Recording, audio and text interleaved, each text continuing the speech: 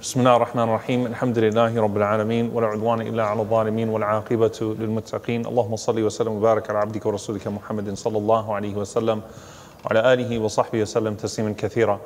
So inshallah ta'ala tonight we're going to move on to Waraqa, and we ended off last week with a very beautiful poem that Waraqa offered to his companion Zayd ibn Amr ibn Nufayl radiyallahu ta'ala anhu. Waraqa eulogizing his friend, the second of the two who went to Asham together to study Judaism, to study Christianity, to try to find monotheism and to prepare themselves for what Allah had promised for that region. Inshallah ta'ala, tonight we're going to go ahead and move on to Waraqa, and I want to just have everyone repeat who were the four of those who identified as Hanifi, those that identified as monotheists. Can anyone name them? You should be able to name two of them very easily. Ubaidullah bin Jahsh, Zayd bin Amr, Waraqa bin Nawfal, and there's one more. No, you're close. One more person. We said there was Zayd ibn Amr, who we talked about last week. There's Waraqa bin Nawfal, who we'll talk about tonight. There was Ubaidullah ibn Jahsh, who went to Abyssinia, who migrated to Abyssinia. And there's one more who became Hanifi and moved to Asham, became a Christian, moved to Asham, took up a position in the Roman Empire. What was his name? Uthman ibn al-Huwayrith. Uthman ibn al-Huwayrith. So these were the four people that were considered not the Hanafis, the Hanifiyin, just to be clear again, all right? The monotheists, the four that were on the religion of Abraham, the way of Ibrahim alayhi salam, that went out in search of that oneness of Allah. Now, out of the four, the only one that didn't become Christian was Zayd ibn Amr, right? So three of them became Christian, including Waraqa, who we'll talk about tonight. Now, Waraqa is such a mysterious figure that we find in the seerah of the Prophet ﷺ, because he shows up in the very beginning of Sahih al-Bukhari. If you all remember when we did a long series, we did Sharh al-Bukhari, and we did the book of Revelation a couple of years ago. And Waraqa shows up in the very beginning of Sahih al-Bukhari. He's in the beginning of the seerah, but the seerah starts off with his death, essentially, right? You don't hear anything about his history. You just know that Khadija radiallahu anha took the Prophet ﷺ to him to confirm or deny what had happened to the Prophet ﷺ, or to explain what had happened to the Prophet ﷺ in Hira. And then it ends. Who was he before? What's his story? What's his status? It's really a fascinating story, and inshallah ta'ala I want to contextualize this as much as possible. And his story is so beautiful and touching that I couldn't decide whether to start with him or to start with Zayd, but it just makes sense in setting the stage for the prophethood of the Prophet ﷺ. Here you have Waraqa and Zayd, the only two that go to Asham, that study Christianity and that deepen their knowledge of the Abrahamic way. And then Zayd ibn Amr dies 5 years before the Prophet ﷺ receives revelation. So it's really just Waraqa right now in Mecca. He's the only one there that is waiting for this Prophet of Allah to arise, that has studied, that has prepared himself. And so it then obviously transfers to him and then transfers to Khadija radiyallahu ta'ala anha. So how is Waraqa related to Khadija? Is he her nephew? Is he her cousin? Is he her uncle? How is he related to Khadija? He's her cousin, but more like an uncle. He's her cousin, but more like an uncle because of the age gap. His name is Waraqa ibn Nawfal ibn Asad. Khadija has an uncle named Nawfal ibn Asad, and she has a brother named Nawfal ibn Khuwaylid. Okay? So Khadija has an uncle named Nawfal, who's the father of Waraqa, and she has a brother named Nawfal as well. Waraqa ibn Nawfal ibn Asad is the first cousin of Khadija radiyallahu ta'ala anha. Now, Nawfal, Khadija is Khadija bint Khuwaylid ibn Asad. Okay? Nawfal and Khuwaylid are brothers, but Nawfal is the oldest son of Asad, and Khuwaylid is the youngest son of Asad. And so the age gap between Khadija and Waraqa is at least 25, 30 years, at least, between the two. So it's a pretty big gap, so he really plays more of a role of an elder, of an uncle in her life. Also, the father of Khadija, radiallahu ta'ala anha, Khuwaylid, passed away early on in the early wars known as the Fijar wars, the early battles that took place in Mecca and claimed many of the senior tribesmen. That's why Khadija radiallahu anha inherited so much money and became the woman that she became at such an early age when it comes to her wealth, because she inherited that from her father, who was killed early. So Waraqa is of the oldest of this clan that exists, and it is considered of the most noble families of Mecca at the time. And Waraqa is considered the most noble of the noble family. So I want you to kind of just imagine the scene, right? And it'll put into context a little bit of why Waraqa never really faces much opposition from his people. Waraqa is the noble of the noble. His family are direct descendants of Amr ibn Luhay. They are from this Banu Adi. They're very, very up there. And Waraqa is elder, noble, respected. Okay? And his akhlaq are very high. His manners are very noble. And because of that, and obviously this description is true of Khadija radiallahu anha as well, that she was the most noble woman of her family. Because of that, Waraqa was actually expected to marry Khadija. Context is important here. Waraqa was expected to be the natural suitor of Khadija in terms of just his akhlaq, the family, his character, his nobility. Khadija and Waraqa both are considered the best of their people. But Waraqa rejected this world. He became a priest, or he considered, when you say rahib, it could be a priest or a monk. The point is, Waraqa decided he would not get married, right? He would stay in pursuit of the religion for his entire life. He would not get married. Waraqa was a zahid. He was known to be an ascetic. He spent his days in worship, his journeys in travel. Waraqa would never be in the souk. He was not someone to go to the marketplace. He only ate once a day to suffice himself, so he was known for eating very little. He rejected the wealth of his family. His tribe was naturally a very rich tribe. Waraqa did not care for it. Used to dress very simple. So Waraqa maintains celibacy, takes up the life of a priest or a monk, and stays away from all of this. He also doesn't challenge his people. We said Zayd ibn Amr ibn Nufayl, what makes him so incredible was not just that he was on this way of Ibrahim a.s. and insisting on the way of Abraham and never becomes a Christian, never becomes a Jew, just I'm on the way of Ibrahim a.s., rejects paganism, and he also confronts his people all the time, right? Constantly confronting his people. Waraqa does not have that combative behavior towards his people. Khadija never worshipped idols either. She had an aversion to it. She didn't really care for idol worship. Abu Bakr didn't care for idol worship. Waraqa was known to be a Christian, but Waraqa was not combative. He was not out there the way that Zayd was, going after the people for the way that they were worshipping those idols. Instead, Waraqa had this idea that Allah would clarify this in due time, and so he avoids being combative with the people. So he keeps to himself from society as a whole, maintains a position of high authority, is an elder, is a senior, is someone who is learned in religion, and he's also, interestingly enough, the dream interpreter of the Arabs. More context. So even though they were pagans, they were people that used to worship idols, they recognized Waraqa as a man who studied language, who studied religion, who studied philosophy, who was noble. And so the Arab at the time would go to Waraqa to have their dreams interpreted, even though he didn't worship the idols. Remember, the idol worshippers did not care much for their idols.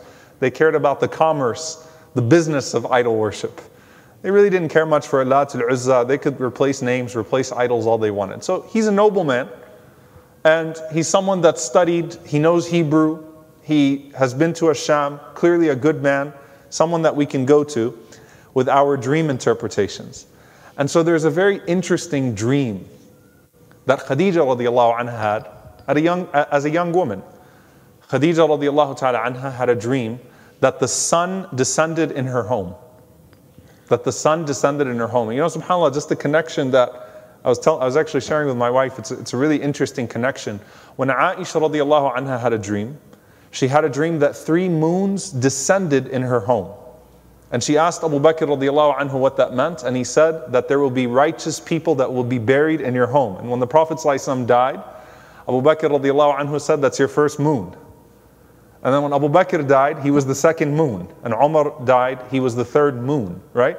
Khadija has a dream of a sun, the sun descending into her home. So she goes to Waraqa. She tells Waraqa this dream that she has. And Waraqa says, it might be that you will marry a noble man or a prophet. So Waraqa actually tells Khadija that there's a special marriage in your nasib, in your destiny. You'll either marry an extremely noble man, so that's the son coming into your house, as in a spouse, or a prophet. He even mentions to her that it could be that it would even be a nabi, a prophet. Now Khadija radiallahu anha married multiple times before the Prophet sallallahu alaihi wasallam, 2 or 3 times even according to some narrations, and of course became widowed in the process. But this is very early on in her life. She does not know what's coming her way. Now, this is really important to put into context because we have to understand that the Prophet ﷺ was already looked at as someone very special. And he already had these bisharat, these glad tidings surrounding him throughout his entire life. Miracles that would happen with the Prophet ﷺ. When the Prophet ﷺ was born, it was a miracle. Abu Lahab goes and sacrifices all of these sheep in celebration of the Prophet ﷺ because of the light that came from the womb of the mother of the Prophet ﷺ when he was born. They knew he was special. And also, Waraqa clearly sees something special in this young man. The Prophet ﷺ would also have other priests that saw something in him. When? To contextualize, the Prophet ﷺ only went to Ash-Sham, which is generally the land where Christianity is surviving, right? At least the Nestorian Christianity, or the Christianity that Salman radiallahu anhu is seeking around, that Zayd is going around and seeking around. And now, the Prophet ﷺ goes there twice. Once as a very young man, and once as the broker of Khadija radiallahu ta'ala anha. As a very young man, as is narrated by Ibn Hajar radiallahu ta'ala anhu in Al-Isaba, and it's in multiple books of Seerah, Abu Talib took the Prophet ﷺ with him on a trade route to Ash-Sham very early on. And this was the habit of the Arabs, رِحْلَةَ الشِّتَاءِ وَالصَّيْفِ, right? So in the winter they'd go to Yemen, the summer they'd go to Ash-Sham, and they would trade with the people of Ash-Sham and come back. So Abu Talib took the Prophet ﷺ when he was a young man. 11, 12, 13 years old, a very young man, still unable to care for himself. And while Abu Talib was there with the Prophet ﷺ, there was a rahib, a monk, that followed Abu Talib because he saw things from the Prophet ﷺ. So he noticed the back of the Prophet ﷺ and Khatam al-Nubuwah, the seal of prophethood. That there was a seal of prophethood on the back of the Prophet ﷺ. So he asked the people, he said, who's in charge of this young man? So they pointed to Abu Talib. Abu Talib said to him, he said to Abu Talib, who are you? He said, Ana Abi, I'm his father. Now in the language of the Arabs, Al-Am huwa al-Ab, right? The uncle, the paternal uncle in particular is the father. And Abu Talib was acting like the father of the Prophet ﷺ, in true effect. And the monk says to him, you're not his father. And he says to him, what do you mean? He said, this person, his father would not be alive. So Abu Talib is very interested in what is this man saying? What's this monk, this priest saying? So the man says, he said, listen, this young man of yours did not pass by a single area until he reached Bursa, which is the area that they're in at this moment, until he reached Bursa, except that the trees and the stones, sajadu lahu, they prostrated towards him. And they don't do that except for a prophet. So Abu Talib is listening to this strange priest in Ash-Sham tell him, and some of the narrations mention his name is Bahira or Buhaira, even though there's nothing authentic with his name in particular. But some of the narrations mention his name as Bahira or Buhaira. Abu Talib is like, I have no idea what you're talking about, right? So the man says to him, he says, listen, this young man is going to be the Sayyid, the leader of the worlds, Sayyidul Alameen. He's going to be the leader of the worlds. And he then says to Abu Talib, where are you taking him right now? He said, I'm taking him to the marketplace. He says to Abu Talib, don't do that, because if people know who he is, they might try to hurt him. Take him back to where you came and protect him and make sure that he never goes to these cities again. So Abu Talib took his advice, took the Prophet ﷺ as a young man back to Mecca. And the Prophet ﷺ never went with Abu Talib again to Ash-Sham until later on when he got the big contract, right? Khadija radiallahu anha was looking for a mudarib, was looking for a broker, an honest person to take her caravans to Ash-Sham. She appointed the Prophet ﷺ. Otherwise, the Prophet ﷺ, for his entire life, was raising sheep in Ajyad. Ajyad, if you actually go to the area of Ajyad now, where they have the hotels, that's where the Prophet ﷺ said, I used to raise sheep for the qararit, for the pennies of the people of Mecca. So the Prophet ﷺ didn't accompany Abu Talib to Ash-Sham after that. He stayed in Ajyad. Later on, he goes to Ash-Sham. Again, the second time he goes to Ash-Sham, who does Khadija radiallahu anha send with him? Anyone remember the name? Maysara. Right? Khadija sends Maysara with the Prophet ﷺ. Maysara falls in love with the Prophet ﷺ, says this man's character is different. He comes back to Khadija. He says that there was a cloud that never left the Prophet ﷺ. A cloud followed him. He said that I swear that I would see the Prophet ﷺ sleeping under a tree. And when the sun would move over and the shade would no longer cover him, the tree would extend itself to cover him.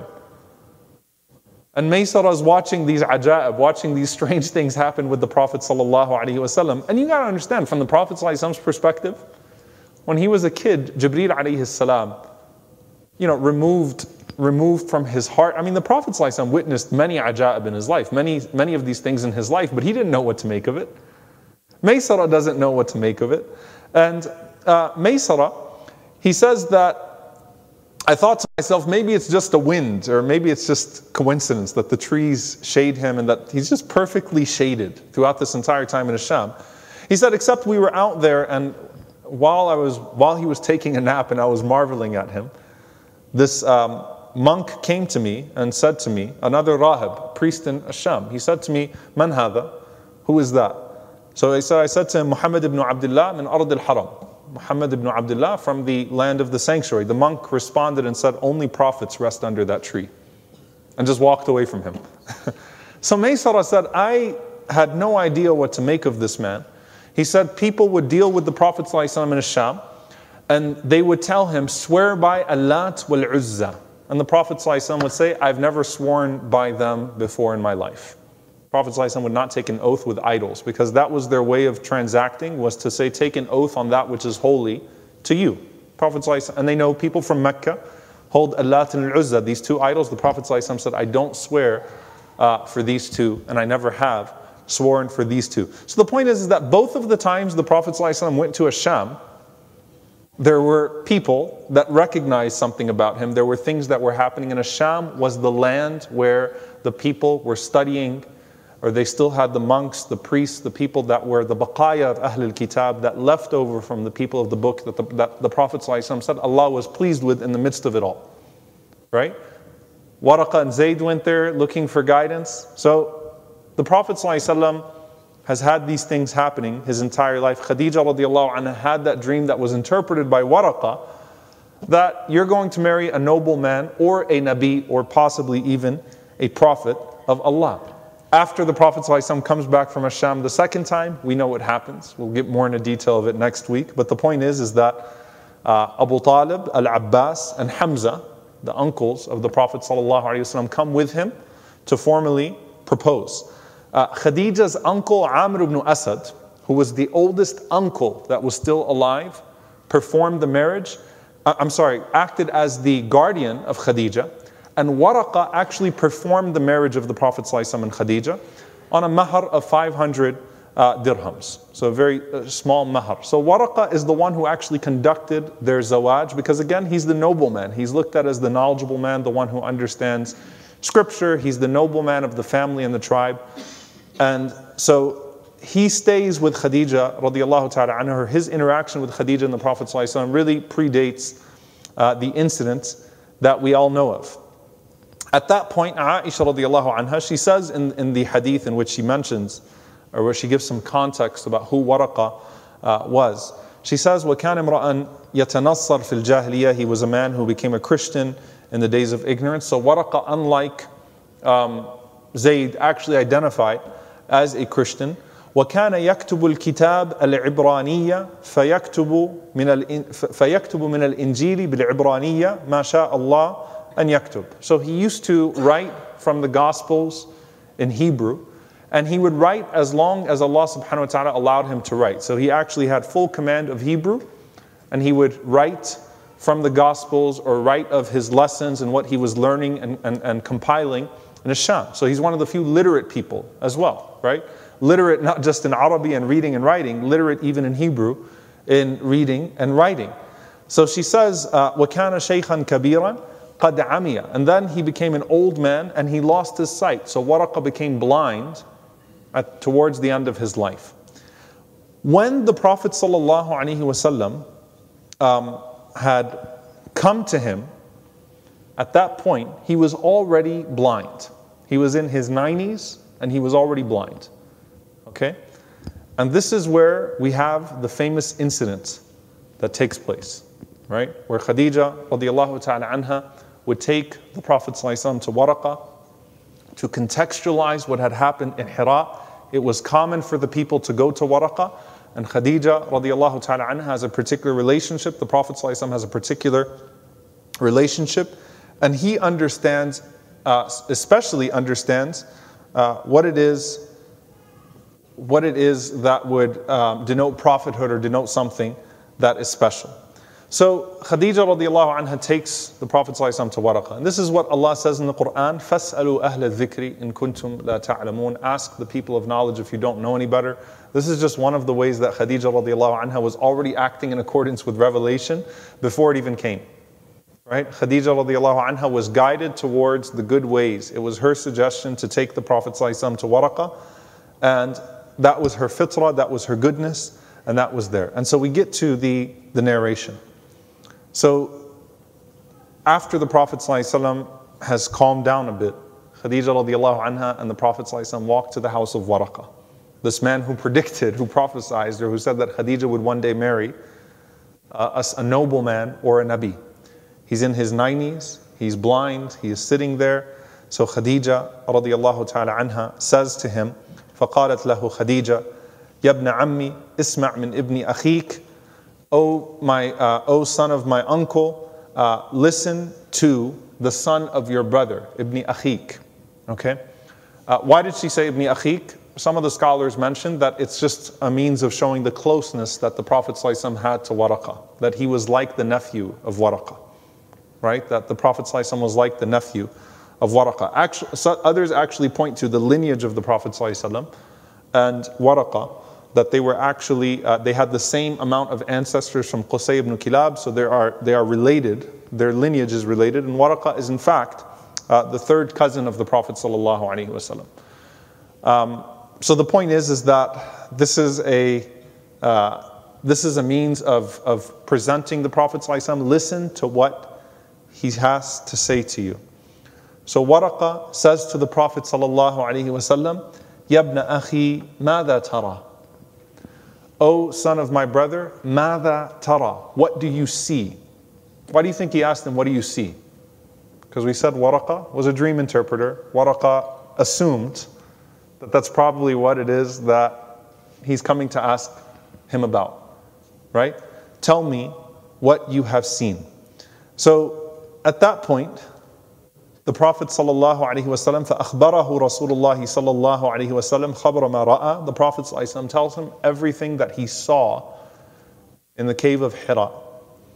فَقَالَ لَهُ وَرَقَ هَذَا النَّامُوسِ الَّذِي نَزَّلَ اللَّهُ عَلَى مُوسَى عَلَيْهِ الصَّلَاةُ وَالسَّلَامُ. So this is the namus that Allah has sent to Musa alayhi salam.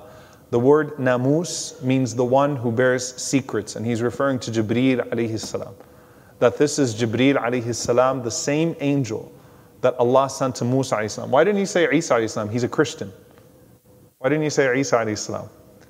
Because the way that Jibreel came to Prophet ﷺ is like the way that Jibreel came to Musa ﷺ, and the Prophet ﷺ and Musa ﷺ have more similarities in their being than Isa alayhi salam and the Prophet ﷺ. So he said, this is the same namus, this is the same angel, the bearer of secrets, that Allah sent down to Musa alayhi salam. At that point, Waraqa is not even, thinking about the Prophet ﷺ. He says to him, at that point he says, "Innaka nabiyyu hadhihi al-ummah," right? He actually confirms to the Prophet ﷺ, you are the Prophet of this people. Like, I knew it was coming. You are the Nabi. You are the Prophet of this people. And Waraqa immediately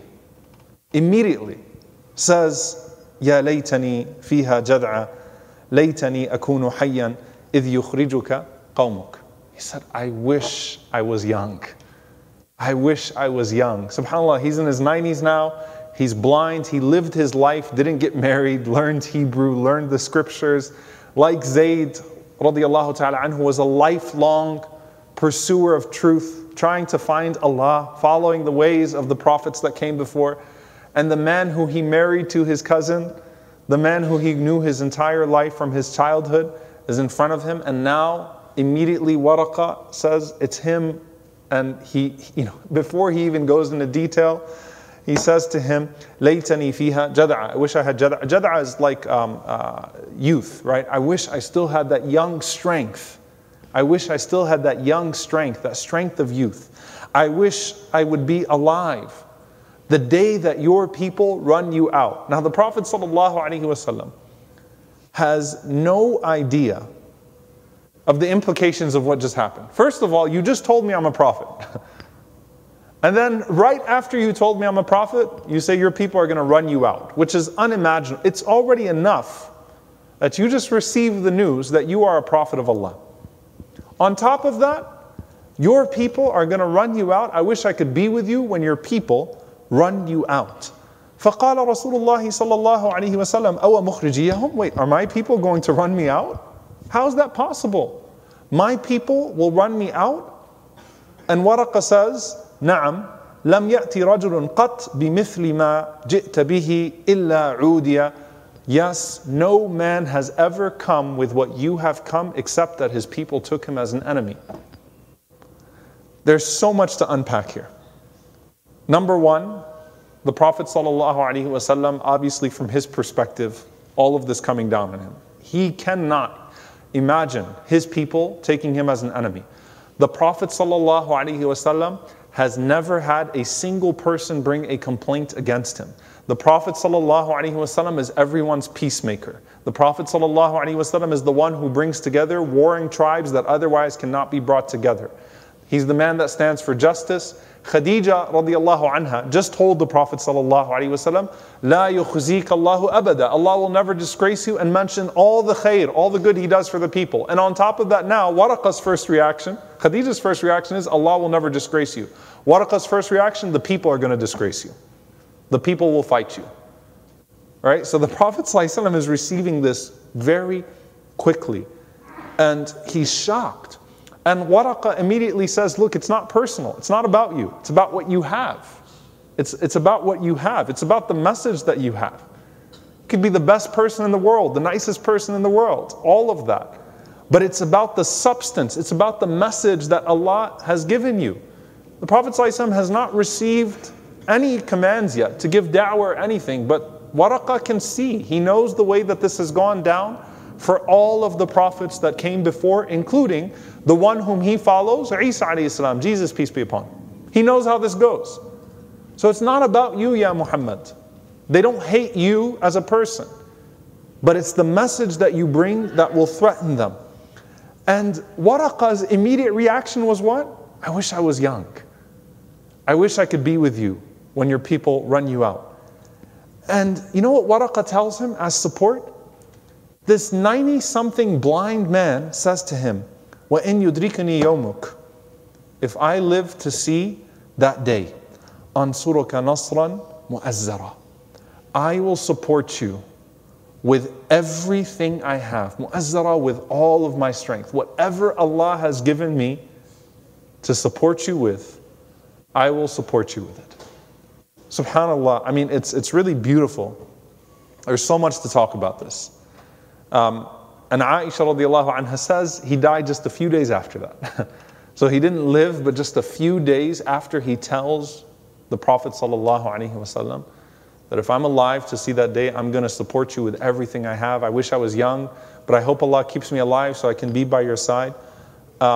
There's so much to go with this. And Aisha radiallahu anha says he just died a few days after, and the revelation was paused. That's when the fatra happened to the Prophet sallallahu alaihi wasallam.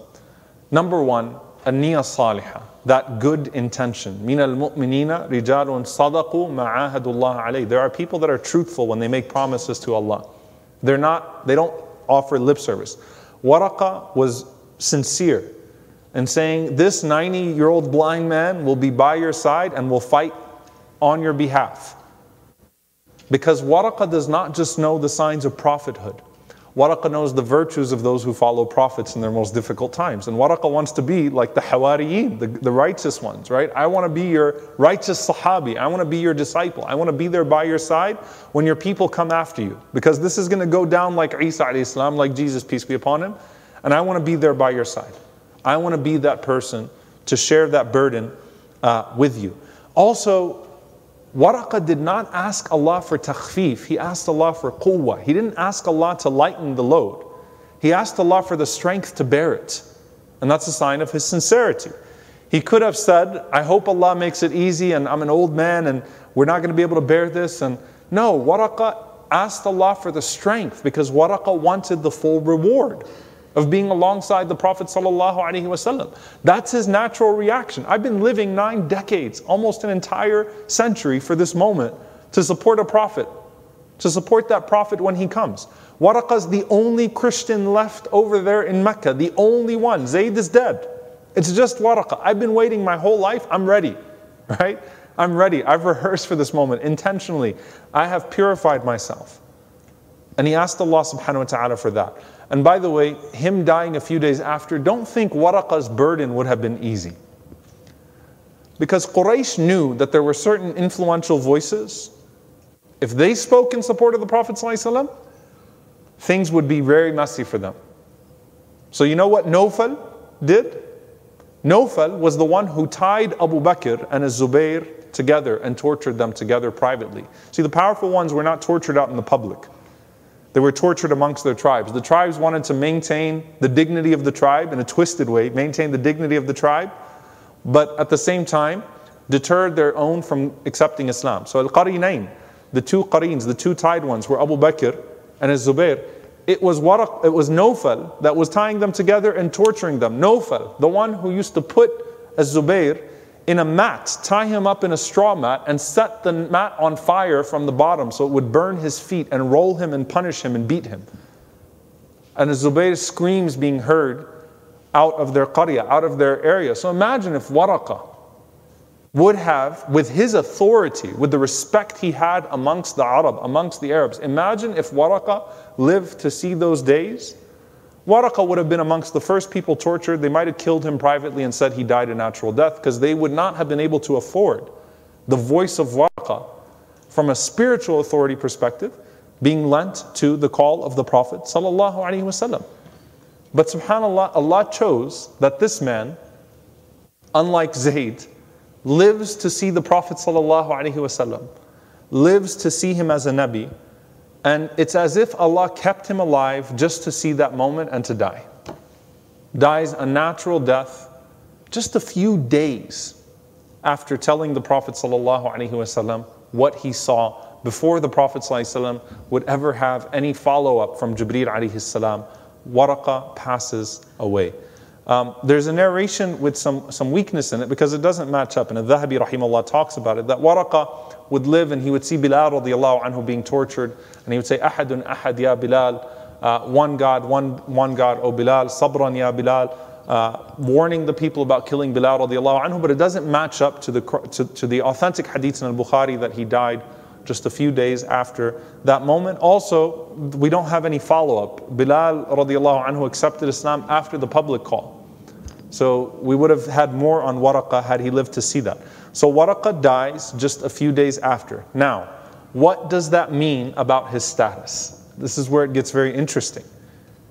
He's the first man to believe in the Prophet sallallahu alaihi wasallam. So is he a Sahabi? Is he a companion?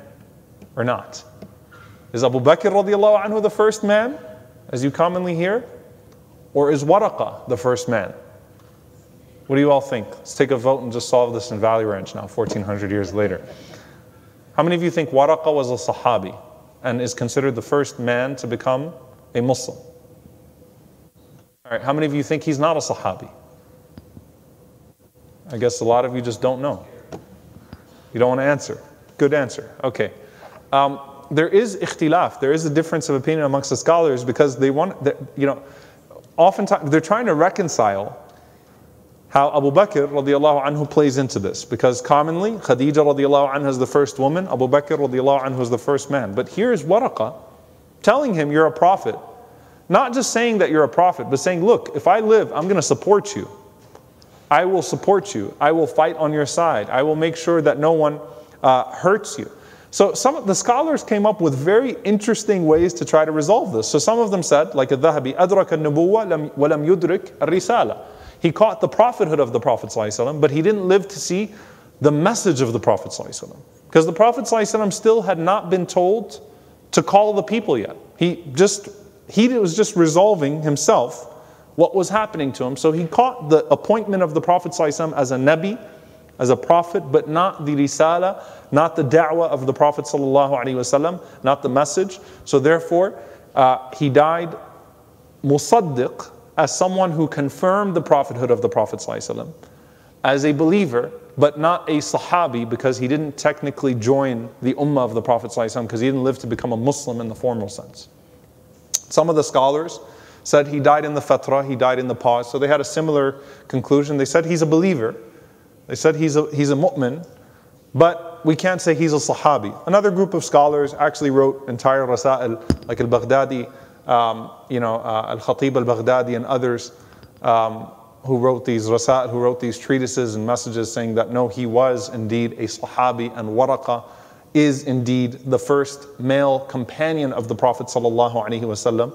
And we say radiyallahu ta'ala anhu, and we consider him that first Sahabi of the Prophet sallallahu alaihi wasallam. So there is an interesting difference of opinion. And like Zayd, Waraqah's situation confuses even the close companions. So remember with Zayd, it was Sa'id, his son, and Umar, his cousin, coming to the Prophet ﷺ and saying, Ya Rasulullah, what happened to Zayd? Does he go to Jannah? Does he go to paradise? Does he go to hellfire? Is he a believer? What do we say about Zayd? So think about this one now. Khadija, radiallahu anha, an authentic hadith, asking the Prophet ﷺ, Ya Rasulullah, O Messenger of Allah, innahu kana qad sadaqak. He confirmed, he believed in you. He confirmed you were who you were. وَإِنَّهُ مَاتَ قَبْلَ أَن تُظْهَرَ. And he died before you were made public. Your da'wah was public. Like what sin did this man commit? What would happen to him? So the Prophet ﷺ responds to Khadija, this concerned woman over her cousin, and over this man who was so precious to the Prophet ﷺ and Khadija's life, and who, you talk about a niyyah salihah. He did not just say, I believe in you. He said, I'm going to fight on your side. I will support you against all odds. The Prophet ﷺ says, Ya Khadija, O Khadija, ra'aytu Waraqah fil manam wa alayhi thiyabun biyal. I saw Waraqah in my sleep, and he was wearing these white clothes and garments. And he said to her that وَلَوْ كَانَ مِنْ أَهْلِ النَّارِ, if he was to be from the people of hellfire, then I would not have seen him in that state. That he looked absolutely fine, he looked beautiful, he looked assured. In another narration, there was a person, this is narrated from Ibn Asakir and Tarikh Dimashq, بِسَنَدٍ صحيح, that the Prophet ﷺ was asked, سئل النبي صلى الله عليه وسلم عن ورقة فقال أبصرته في بطنان الجنة عليه السندس. I saw him, he was asked about Waraqah, the Prophet ﷺ said, I saw Waraqah in the middle of Jannah, literally in the stomach of it, okay, in the belly of Jannah. وَعَلَيْهِ السُّنْدُسِ, and he was wearing silk. So he looked absolutely fine. He looked like he was in Jannah, and he looked like he was in absolute beauty and na'im, in the blessing of Allah subhanahu wa ta'ala. And one more hadith in Al-Hakim, also an interesting hadith narrated by Aisha radiallahu anha. She says that the Prophet sallallahu alaihi wasallam sami'a rajulun, he heard a man yasubbu ala Waraqah, who was cursing Waraqah or mentioning Waraqah in a bad way. And the Prophet sallallahu alaihi wasallam said, لا تسبوا Waraqah, do not say anything negative or bad about Waraqah. أما علمت أني رأيت لورقة جنة أو جنتين. Don't you know that I saw Waraqah in Jannah, not just with one level, but actually even with two Jannahs, two gardens, two levels in paradise. So these are the ahadith about Waraqah. And subhanAllah, I was thinking about this. It's really interesting that the Prophet ﷺ mentioned for Zayd and Waraqah two Jannahs. Right? If you remember last week, we talked about Zayd ibn Amr, and the Prophet ﷺ said, رَأَيْتُ لَهُ جَنَّتَيْن. I saw that he had two gardens, two levels of paradise. And he says the same thing about Waraqah. And so it's really interesting because if you look in the Quran, when Allah subhanahu wa ta'ala says, وَلِمَنْ خَافَ مَقَامَ رَبِّهِ جَنَّتَانِ, for the one who fears the station of their Lord, the greatness of their Lord, standing in front of being beholden by Allah subhanahu wa ta'ala in that moment, right? Being resurrected in front of Allah the Almighty, fears that moment. Jannatan are two gardens. And the Mufassirun generally say that the reason why Allah mentions this, because this is talking about a person that committed a sin, made tawbah to Allah, and then immersed themselves in good. So basically the two Jannahs refer to their leaving off sin, and then they're immersing themselves in good. Because when a person repents from a sin, the sin turns into a good deed. So Allah gives them a Jannah for their leaving off that major sin, or that sin, that place of disobedience, and replaces it with another Jannah because of the good that they then exert themselves in. So they don't just make tawbah, they live their lives in good as a result of the lessons learned from that tawbah. So, lahum jannatan. They have two Jannahs. And subhanAllah, for Zayd and Waraqah, for the Prophet ﷺ to be very specific about both of them and say that they have two Jannahs, right? And there could be many reasons for this. One, that they believed twice in a way, right? They believed before the Prophet ﷺ even came, and when they knew of a Prophet, they expressed another level of belief. So clearly, they've got a distinction amongst even the Sahaba of the Prophet ﷺ, and that they believed when no one else believed. And then again, when they were told that the Prophet had come out, they believed once again. Why is that significant? Because there were some people that were in Medina waiting for the Prophet ﷺ. As soon as they knew who he was, they said, no, not him. Right? So they knew a Prophet was coming. They dedicated themselves to Tawheed, to monotheism. But once it was him, Muhammad ﷺ, from Banu Hashim, we can't do that one. Right? So the fact that Zayd was on his way back to embrace this Prophet, Waraqah confirmed this Prophet, and both of them upheld monotheism even in Jahiliyyah.